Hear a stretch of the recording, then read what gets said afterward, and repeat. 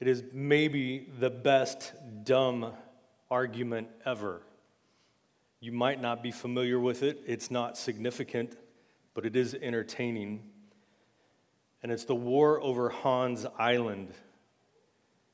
It's not a war you've maybe heard of, but it has a nickname. It's called the Whiskey War, however you feel about drinking.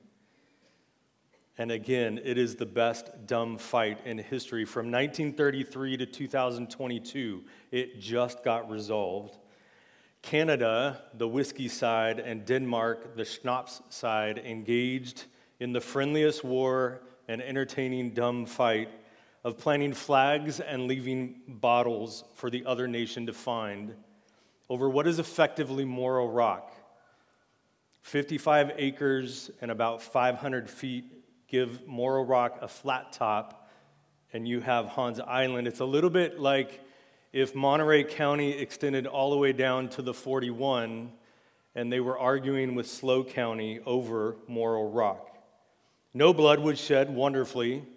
They just had a constant capture, or rather plant the flag battle of this resourceless, insignificant island in between their two countries, until finally, in 2022, somebody managed to get them both to agree to the obvious solution: cut it in half. And the best dumb war ended. I kind of wish it would come back, to be honest. But after years of tongue-in-cheek skirmishes, that was the conclusion, a 1970s, 80s, and even 90s sitcom episode of draw a line down the middle and all things will work out. Sadly, most conflicts aren't this tame. It's not just planting a flag and trading a gift. Nations fight wars, families fracture, friends drift apart, and of course, churches divide. Sometimes it's from serious and important issues. There are battles that matter, and there are battles that must be fought. But too often, it happens because of preferences and opinions and trivial matters, especially within the church. Within the church, there are battles that must be fought. But Baptists, as great as it has been being a Baptist and growing up Baptist, there are so many Baptist denominations not because of significant battles, but because of dumb fights. We are the best at this, and it's not something to be proud of being the best at. And of course, every one of those battles, somebody was convinced it was something worth dividing over. So Paul finishes the Romans road and his section on sanctification with a long discussion of handling conflict. It's over a chapter, all of chapter 14, and it rolls into chapter 15. Of course, he didn't put those chapters in there, but the content amount is massive. It is all one argument about conflict.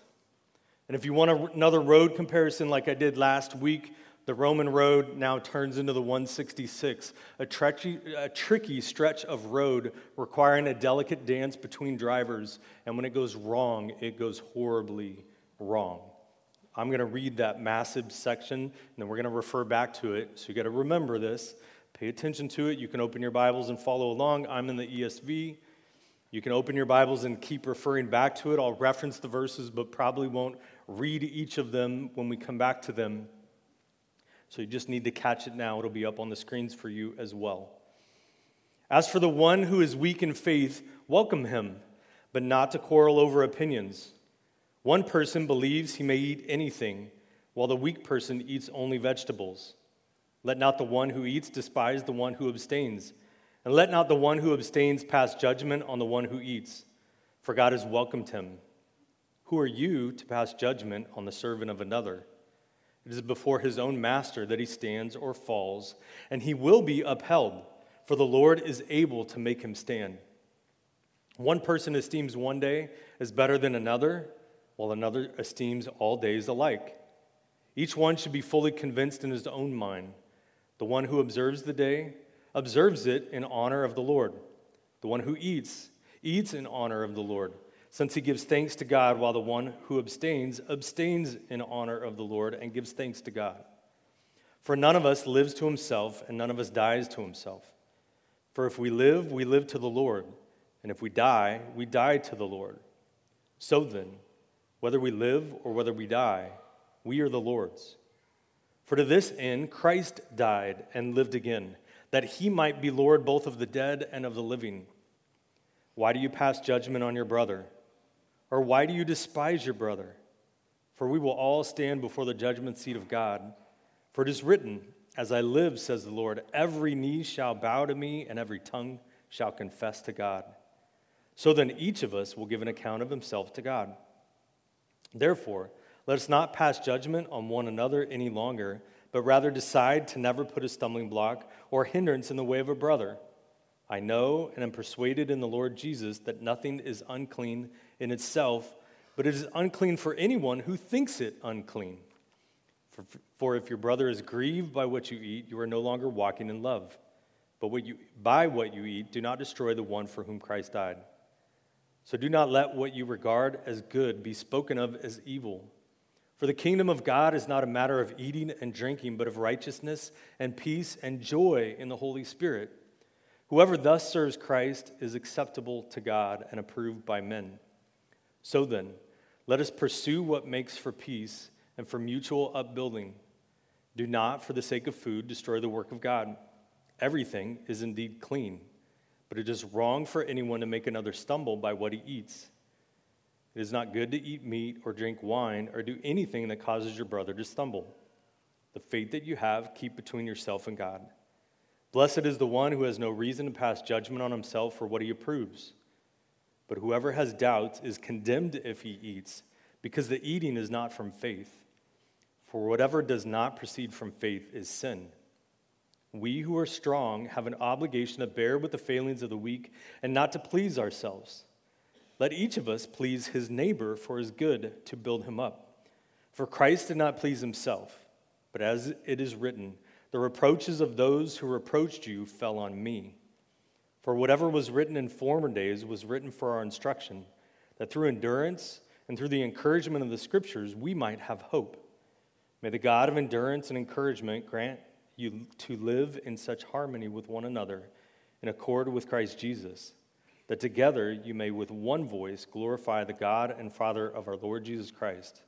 Therefore, welcome one another as Christ has welcomed you, for the glory of God. He starts off verse 1 in chapter 14 by identifying the weak one. Now, he doesn't focus on this, but he does identify it. And we always, of course, consider ourselves the strong one. But he says the weak one is this, the one who can't. He's talking about particular things, disputable matters.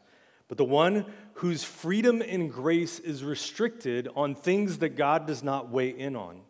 He's not talking about what God's made clear of do and don't. He's talking about God didn't say anything on this. We have to infer from what Scripture told us. We have to use our minds, the ones that we engaged in Romans 12:1 and 2 that are being transformed. We have to think through, does this honor God or does it not? Do I have the freedom to do this or don't I? But Paul weighs in at the beginning. It's not a major theme in what he's talking about. The weak versus the strong is, but not who is weak and who is strong. But he does weigh in here at the beginning and then a couple times throughout, and he makes it clear. The weak one is the one who can't. Where God has not weighed in, the weak one is the one who is not able to enjoy freedom where God left freedom as an option. But then, and this is his focus, he says, welcome the weak ones.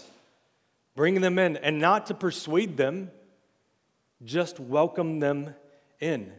This isn't to fight.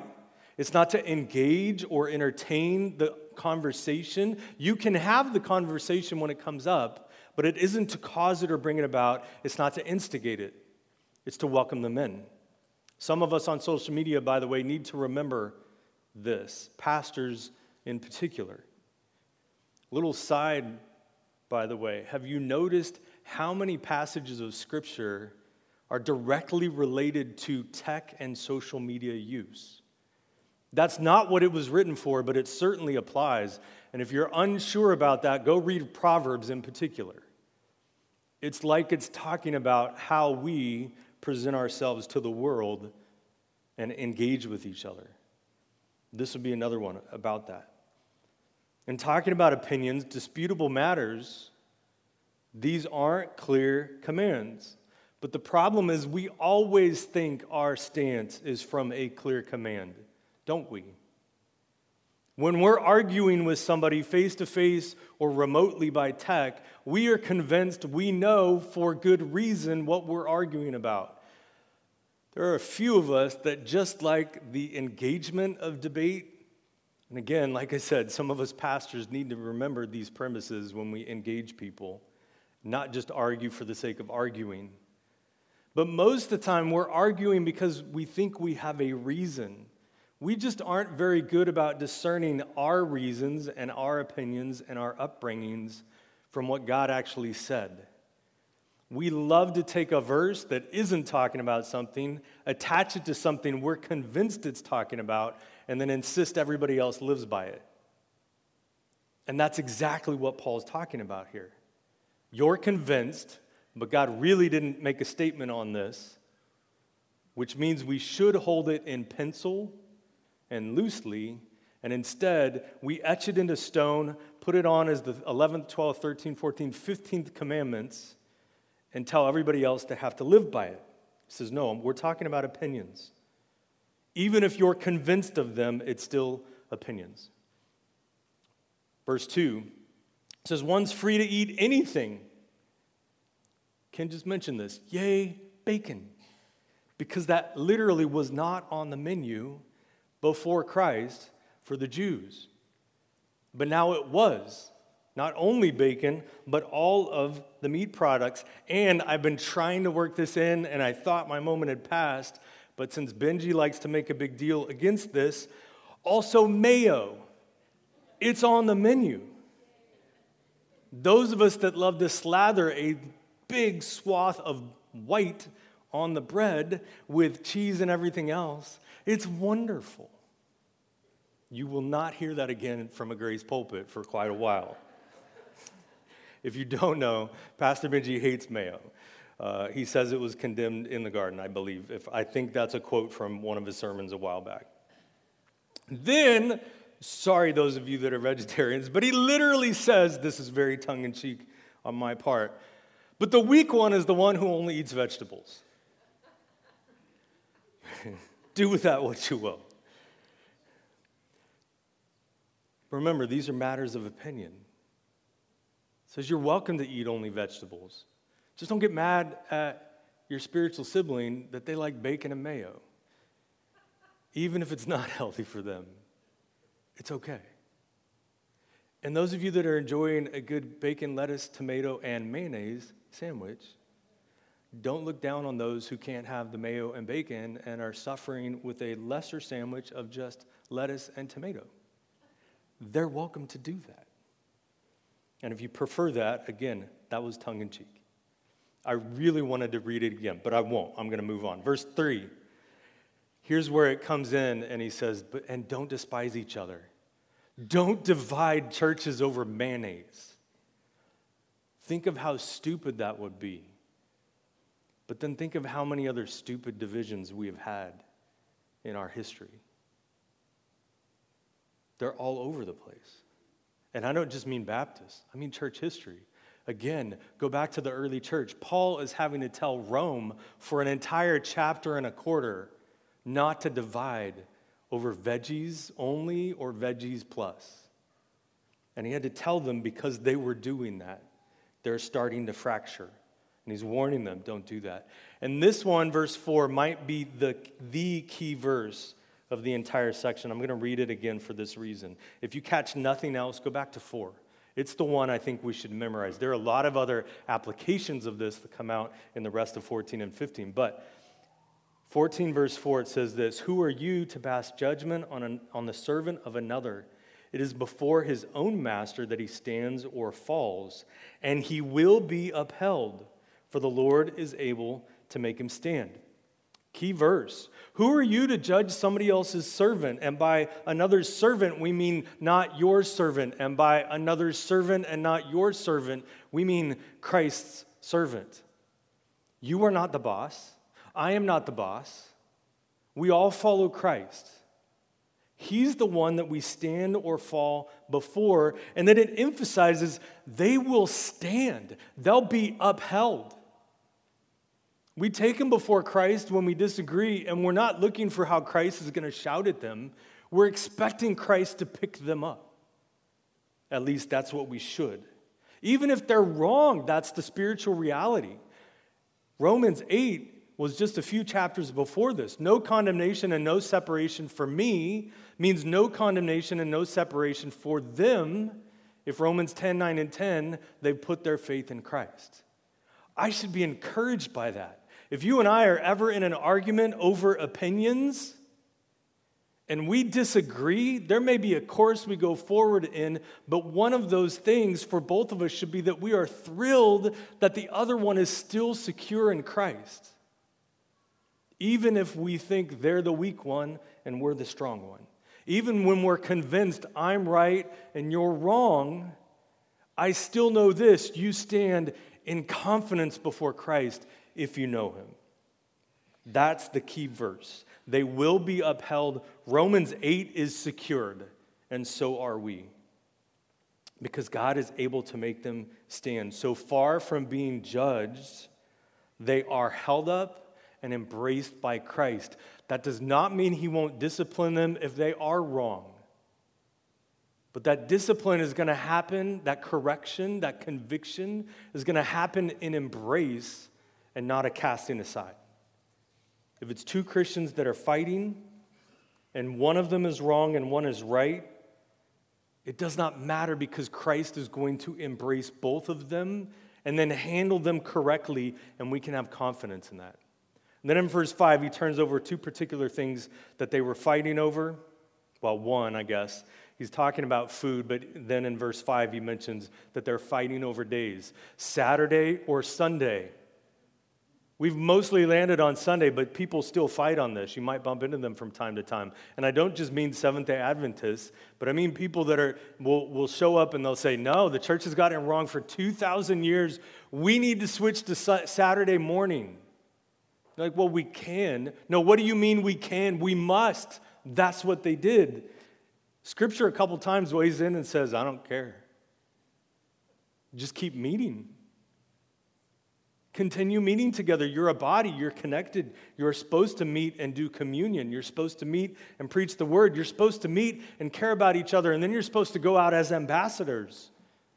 And you can do that Saturday, and you can do that Sunday. You can do it Tuesday nights at youth group, and Wednesday nights at Awana, and whenever your small group meets, and on Wednesday mornings for men's prayer, and all the other times that happen. And maybe many of those, but not only meet as a church, because you're also supposed to engage the world with the gospel. But why would you fight over which day to meet? Just connect with each other. And also, observing or not observing holidays, probably talking about the Jewish holidays there, but of course, this is a meme. One of our former staff and college students likes to post this out, so this is mostly for him if he's paying attention, but you might have seen this meme, including whether or not Boxing Day in Canada is a pagan holiday that was instituted by Constantinople way back in the 400s. I don't even know, because I'm not that good at history. Quit fighting over it. And we know the people that fight over those, but we forget that sometimes we fight over other ones of those. Instead, verse 5 tells us, each of us be convinced in our own mind. If you think it's Sunday, then you should go on Sunday. If you somehow become convinced that we need to return to Saturday, then you should find a place to meet with Christians and worship together on Saturday. Because that's what it's being argued about. But that doesn't mean you're right. It just means that's what you need to do because you're convinced of it. You can keep studying it, but you shouldn't fight somebody else about it and then call them not a Christian if they disagree with you. This is a disputable matter. Verse 8, here's another core. Maybe isn't the key verse, but it's a key to understanding how to proceed. We live or we die. We abstain or we engage to the glory of God. He said this earlier in Romans 13, 12 through 14. He mentioned this in 1 Corinthians 10:31 and Colossians 3:17. It's a theme of Paul. It's a theme of Scripture that everything we do is meant to be done as worship to God. Music worship is our is kind of like our pep rally for worship. We all come together, we sing. Some of us do it well, some of us do it poorly, some of us do it super quietly, some of us raise our hands this way, some go full on, they put deodorant on every day of the week and they're thrilled about it, and other people are like, wait, we raise hands? I'm still trying to figure that one out. And the answer is yes, all of those. That's a focal point for worship, but it's not the only time we worship. Everything we do is worship. Choosing to eat bacon or not is worship if you do it the right way. Lord, I have the freedom to do this. They did not. So I'm going to enjoy this. Lord, I might have the freedom to, but I don't think it's healthy, so I'm not going to eat bacon. So you leave more of it for the rest of us. Whichever way you want to go with that. Do it to the glory of God. And he takes it all the way to live or die. Then, verse 10 through 12. Says, we will give an account for our freedom. But kind of the better way that he puts it is, we're going to stand before Christ, but not in a condemnation way. He then turns in 11 to worship. We'll all stand before God and worship. And then, yes, he does come around to accountability. But don't forget verse 4. That accountability is an embrace. It is not a pushing away. The other thing you might notice in 10, and it mentions it a couple times here, is this is a brother. We're not fighting with a stranger. We're not fighting with someone that we're disconnected with. We're fighting with family, which is why it shouldn't be a fight. A conversation's okay. We can talk about these things if we can do it without dividing, but if we can't, then we should just focus on the fact we all stand before Christ and we will worship him together. And yes, we will give an account, but it isn't a terrifying thing. It's that we stand before a master that enables us to stand with him. And he goes back to some particulars of how we live this out. Verse 13, quit judging, quit fighting. It's repeated throughout. But then in this time he says, don't be a stumbling block. Don't be something that in your freedom or your fighting, you trip up somebody else in their spiritual growth or their walk with God. Don't become a hindrance. I mentioned this a couple times in this series. My favorite, the Greek cheat sheet, Reinecker and Rogers, they state it this way, that it's a snare or the stick that springs the trap. So think of a mouse trap. It's the thing that sets it off, that triggers it. Don't be that triggering point. Don't be the thing that causes anybody else in this room or anybody else that claims Christ to fall or falter in their faith. It's a freedom, but because it's a freedom, you're free not to employ it. Especially if you're around somebody else and you know, oh, this is an issue for them. And I don't want to cause an issue for them. I don't want to be an issue for them. I would rather be what spurs them on in their faith than what causes them to stumble. But then he comes right back to freedom. In 14, he says, you're free. In all things, you're free. But if you're not convinced you're free, then you're not free. At that point, it's sinful for you. This is where Christianity becomes advanced religion. Something can be sinful for somebody else and not for you, and not sinful for somebody else, but sinful for you because you are unconvinced.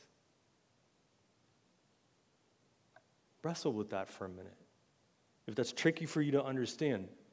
Far from the 10 Commandments, which, by the way, still hold, this is God's moral standard. It's pretty basic stuff. This isn't etched in stone, and it's not an unjust parent.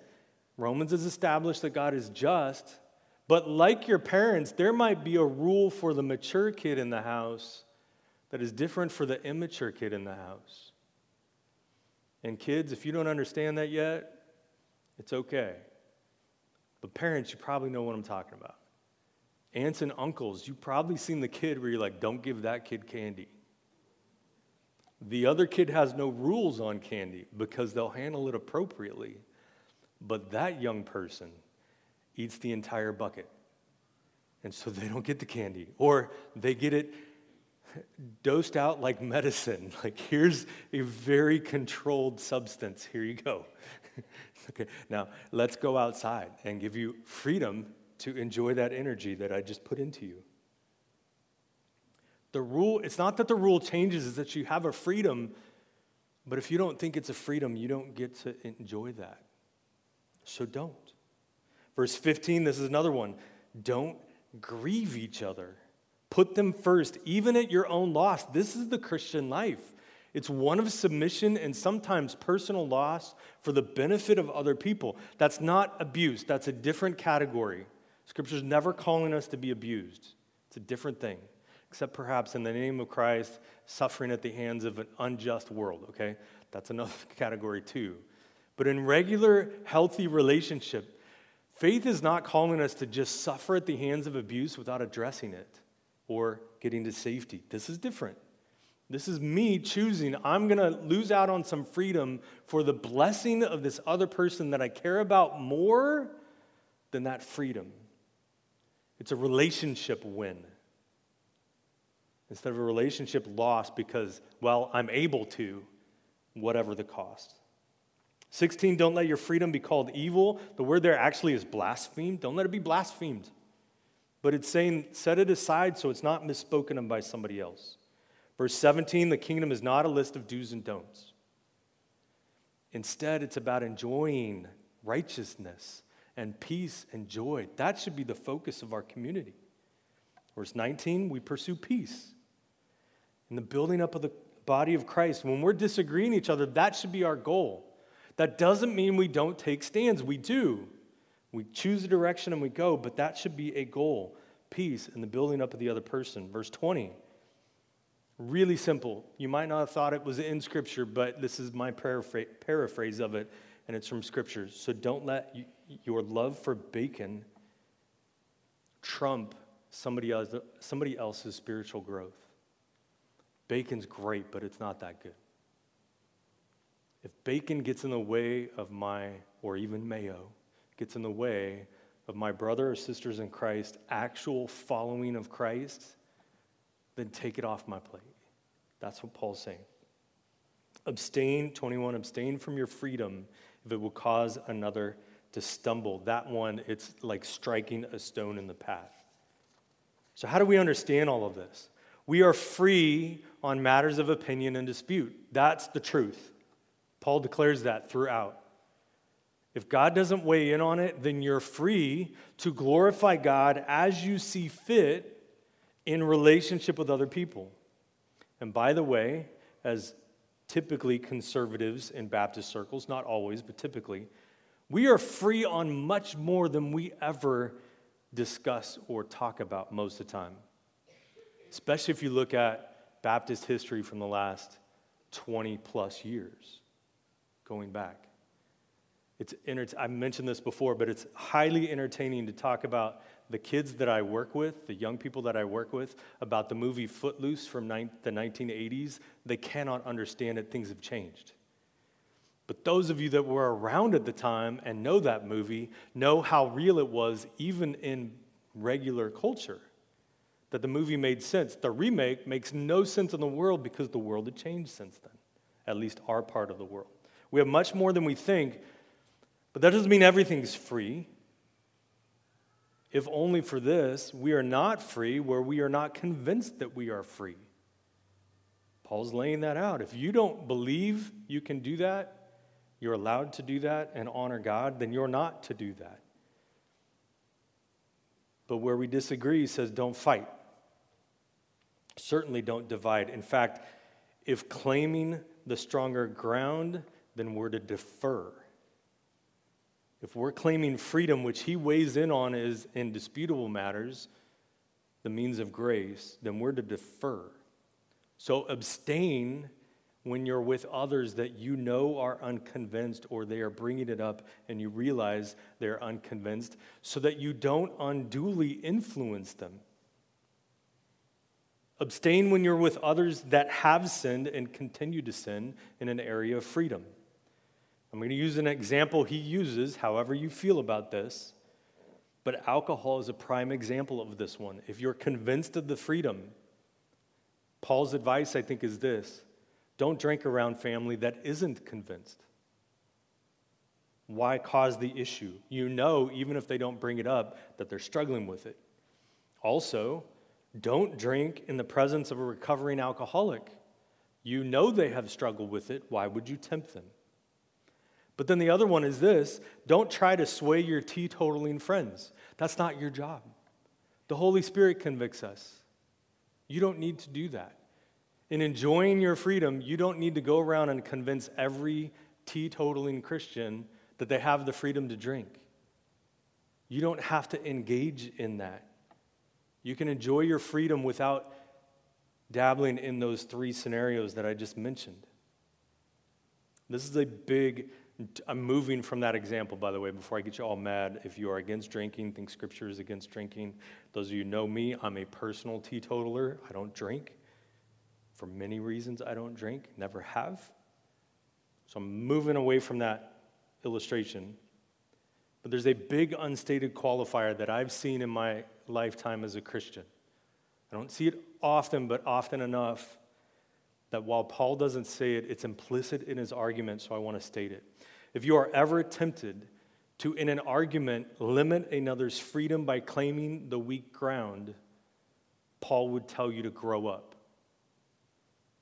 Romans 14 is not the trump card we get to use by trying to be a mature Christian while claiming the weak ground to force our opinion. That make sense? If not, you can harass me by email later or talk to me in the hallways. We're not supposed to take Romans 14 and try to win the argument with a non-freedom. That's different from trying to use what we see in Scripture and God clearly saying that's a different thing. But if you are a mature Christian, we're not supposed to claim the weak ground. You can live out not enjoying that freedom if you think it exists, but you're not supposed to try to win the argument by saying, hey, you need to cater to my position, the weak one. And I've seen Christians do that. Maybe you haven't. But I've seen Christians say, I'm the weak one. You're like, okay, wait, if you're the weak one in this, then that means they get to enjoy their freedom. And Paul would tell you to grow up, even if you're still abstaining. So don't go there. Paul is telling us to be patient with and defer to the genuinely weak Christian who has yet to understand their freedom in Christ. He's not telling us to cater to the grumpy old troll who lives under the bridge. This was never meant to defend tradition, Romans 14. That's how I've mostly seen it misused. He deals with that with the legalist in Galatia because that's what they were doing. Hey, you can't live that way. Tradition. They don't get to use Romans 14. It's meant instead to hold in check those who think they're strong but are really just too immature to understand their freedom and instead are trampling over everyone around them while boisterously sinning in the name of freedom, like Corinth. We have Corinth and Galatia. And then Romans 14 is coming in and he says, okay, you're fighting. Don't drift to Corinth or Galatia. If you can't resolve this and agree, then here's how to proceed. Stop fighting. Don't divide. Move on. Now to some big stated qualifiers, things that hold us in check here. Verse 21, don't approve wrongly and earn discipline. Don't be wrong about your freedoms. If God clearly weighed in, then live that out. Those who enjoy their freedoms are at risk of being wrong about it, and they ought not. They ought to be very careful to make sure they've studied it and actually enjoy a freedom that they are embracing. On the other hand, verse 23, if you're unsure about a freedom, it isn't grace and holiness to just bulldoze ahead and not care about it. The holy action is then to abstain. That would be maturity, not weakness. To say, I'm not convinced. You might have the freedom, but I do not.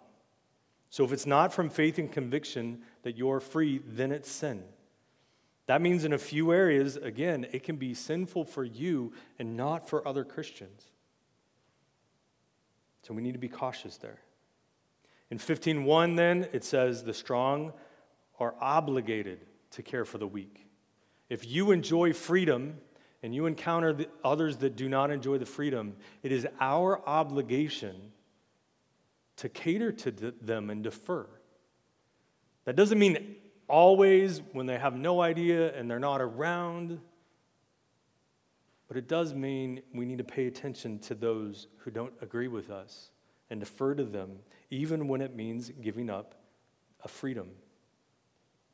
It's implying a close relationship with the body, that we know them, that we care about them, and that we even know what they think on disputable matters when we're able to. And then finally, verse 3, it says, be Christ-like. It takes us back to Philippians 2, how we started the service. If Christ put others first, then we are to as well. The rest of Romans, there's a whole lot in 15 and 16 that we're just leaving on the table. It mostly is just a big wrap-up on behalf of Paul.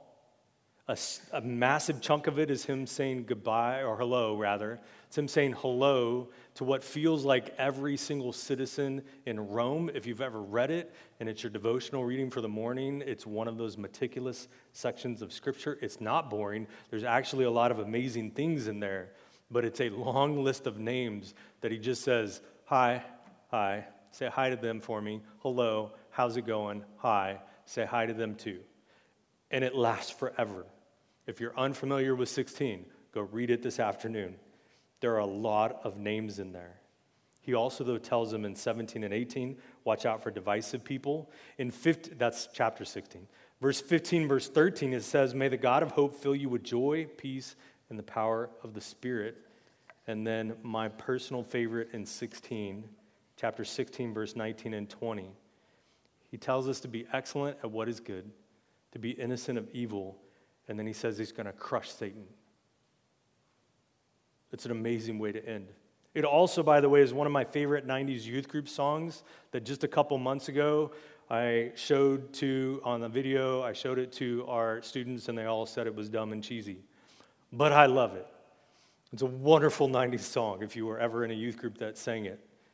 Be excellent at what is good, be innocent of evil, and the God of peace will soon crush Satan. Of course, we stomp, then God will crush him underneath your feet. And it's a rally song, and apparently now it's cheesy. But it reminds us that God will crush Satan. God has crushed Satan. Here's a couple ways, for those of you who ever read that and wondered. First, he crushed him at the cross, defeated and fully secured. By the way, pointing all the way back to Genesis 3:15. The curse and the snake biting the ankle and being crushed. He crushed him at the cross. Here's another reality, though. He's crushing him in Romans 16. In first century Rome, it's part of one of those now and later natures of prophecy, where there's a partial fulfillment and a fulfillment later on. But he's also crushing him later on in post-first century Christians like Santa Maria 2023. God is crushing Satan. This is later, and there's still more to come, because ultimately he will crush him upon his return when it is fully realized and final. All of those are true from Scripture. That he has crushed him. There's no battle between God and Satan that's still going on. That he is crushing him underneath the Romans' feet, underneath Santa Maria's feet, and that he will crush him upon his return. All four of those are true statements. And then he ends with a doxology again in 25 through 27, another doxology, and he points out that he is unashamed of the gospel by which God strengthens us, that is the good news for all nations, that through faith in Jesus Christ, we would enjoy and obey and worship the one and only great and amazing and mysterious and forgiving God. And that's how he ends Romans. To summarize, he ends Romans by saying, kids, Romans 14, don't make me pull the car over. And then he hops out of the car when they get to the reunion, and he leads an eternal worship service. That's the end of Romans. Don't make me pull over, maybe with a little bit of like swiping back, trying to catch a little bit of an ankle to get somebody's attention. while he's driving, and he pulls up to family reunion, hops out and says, let's join in worship, including with the kids that were just fighting in the back of the car. Let's worship our God. Wrapping all of this up and a little bit of wrapping up Romans as well. Romans 14 and 15, don't judge each other when we disagree. Do not condemn another Christian. That is not our job. There are moments when we're sharing the gospel that it condemns. That's in Romans 1 through 3. But it is not our job where we disagree with another Christian on things that God does not clearly spell out to look at them and condemn them. That is the bad brother on the back porch refusing to come into the party during the parable of the lost prodigal son territory, and you don't want to be there. That's in Luke 15 if you want to look it up. The prodigal son story is about two sons, not just one. And arguably the second son is the primary focus. Don't miss out on grace because you're condemning somebody that God's throwing a party with. It's not our job. Don't judge each other when we disagree. Be certain, on the other hand, in the enjoyment of our freedoms. I enjoy this because God's allowed me to be free in this area. I'm enjoying righteousness and joy and hope and peace. I'm enjoying the fruit of the Spirit. I'm enjoying freedom in Christ, and I am inseparable from Him because Scripture's convinced me of this, and the Holy Spirit is guiding me in this freedom. Don't be flippant towards freedom. Instead, be confident in them. I believe I can enjoy this. I don't think God's weighed in on it. Instead, He's led me to enjoy the world He's placed me in and the people that I encounter. Be gracious even when we think Scripture is clear, because again, we always think Scripture's on our side. If you're a Christian and you don't think Scripture's on your side, the clear course is to change course. We're convinced we're following Christ, hopefully. If not, we need to come back to His Word and be convinced of which direction to go. And of course, when Scripture truly is clear, we must stand firm on it, unashamedly. Paul started with, I'm unashamed of the gospel. It's the power to save. Unshakable in that. But also, we need to not claim weak faith in order to win an argument. The answer there would be to grow up. And when you do disagree, here's my suggestion. It's from James 1. Use Scripture as a mirror. Now, James 1 is talking about me using Scripture as a mirror for me.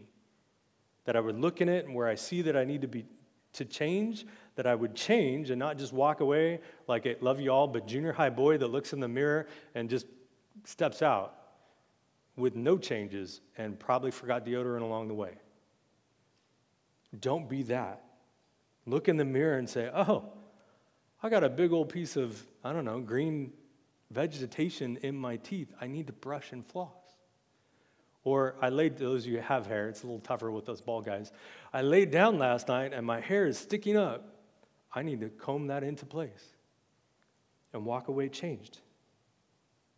Hold Scripture out as a mirror, first to yourself, but the second one is this. In the right relationship, you go to somebody and you say, I know you love God, if they're a Christian. I know you love God, and you know that I love you. Here's what I see in God's Word. And then you let them look in a mirror. That should be the extent of our fights, most of the time. I read this. I know you care about Him and His Word, and I know you know I care about you. If you're not in that right relationship with somebody, by the way, you're probably not the person to point out an error in their life. There are times that you will still need to, but most of the time, wait for God to put the right person in their position to say, hey, here's the mirror, let's walk it together. That's James 1. We aren't really supposed to use Scripture as a weapon against another believer. That's not what the passages about the sword of God's Word are talking about. Instead, here's what we do with everyone. And this comes out of Romans 14, comes out of other parts of Scripture as well. If they're a non-Christian, take them to the feet of Jesus and share the gospel. Because the feet of Jesus is the right place for a non-Christian to be. Let me introduce you to my Savior and the gospel that has the power to transform. If it's an errant Christian, they truly are wrong. Take them to the feet of Jesus. And if they are a Christian, he will hold them up. And if and where needed, he will convict them. He might use you as a tool to lead another Christian in conviction, but it's not a weaponized conversation. It's a loving and a gracious one. And if you're disagreeing with another Christian who's a thriving Christian, you can take them to the feet of Jesus, but they probably beat you there because they already know it's the best place to be. That's a practical outworking of Romans 14. It's 14:4. I'm just going to take you to the feet of Christ. And you will stand because he will make you stand. And if you don't know Christ, you need to be at the feet of Jesus anyway. And let me introduce you to him, that you could someday stand and join with me in worshiping him because he has made you stand. Because I understand the Romans road, that long-form gospel that Paul's explained, chapter 1 through 3, that we are all condemned, that nobody pursued God from the beginning. Chapter 4 through 6, that we are saved by the work of Christ. God pursued us, and he saves us from our sin if 10, 9, and 10 we put our faith in him. Not there yet. That we are not condemned in chapters 7 and 8, that in chapters 9 through 11 we would confess that good news, that those of us who know it would share it as ambassadors with the world around us, and that anyone who does not yet know it, that's the gospel.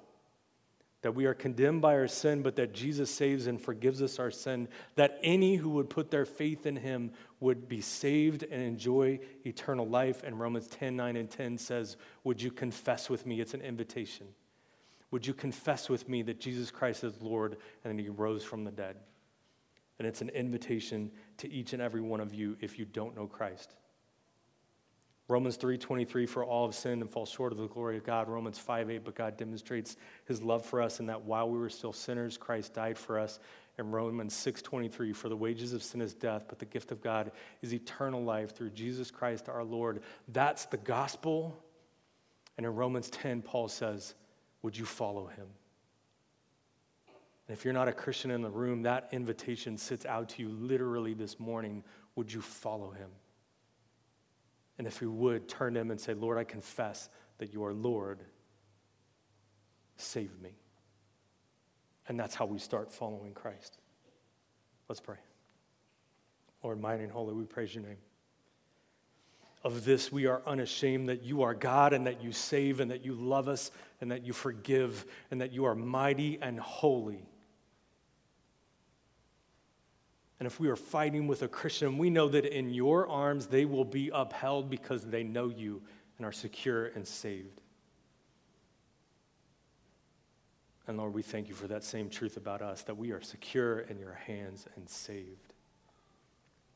Lord, I pray any in the room that if they did not know you when they walked in, that they would hear the truth of that gospel, that you are a God who offers reconciliation and that you forgive, and that they would turn and confess and join us worshiping as one saved. Lord, we praise your name. Amen.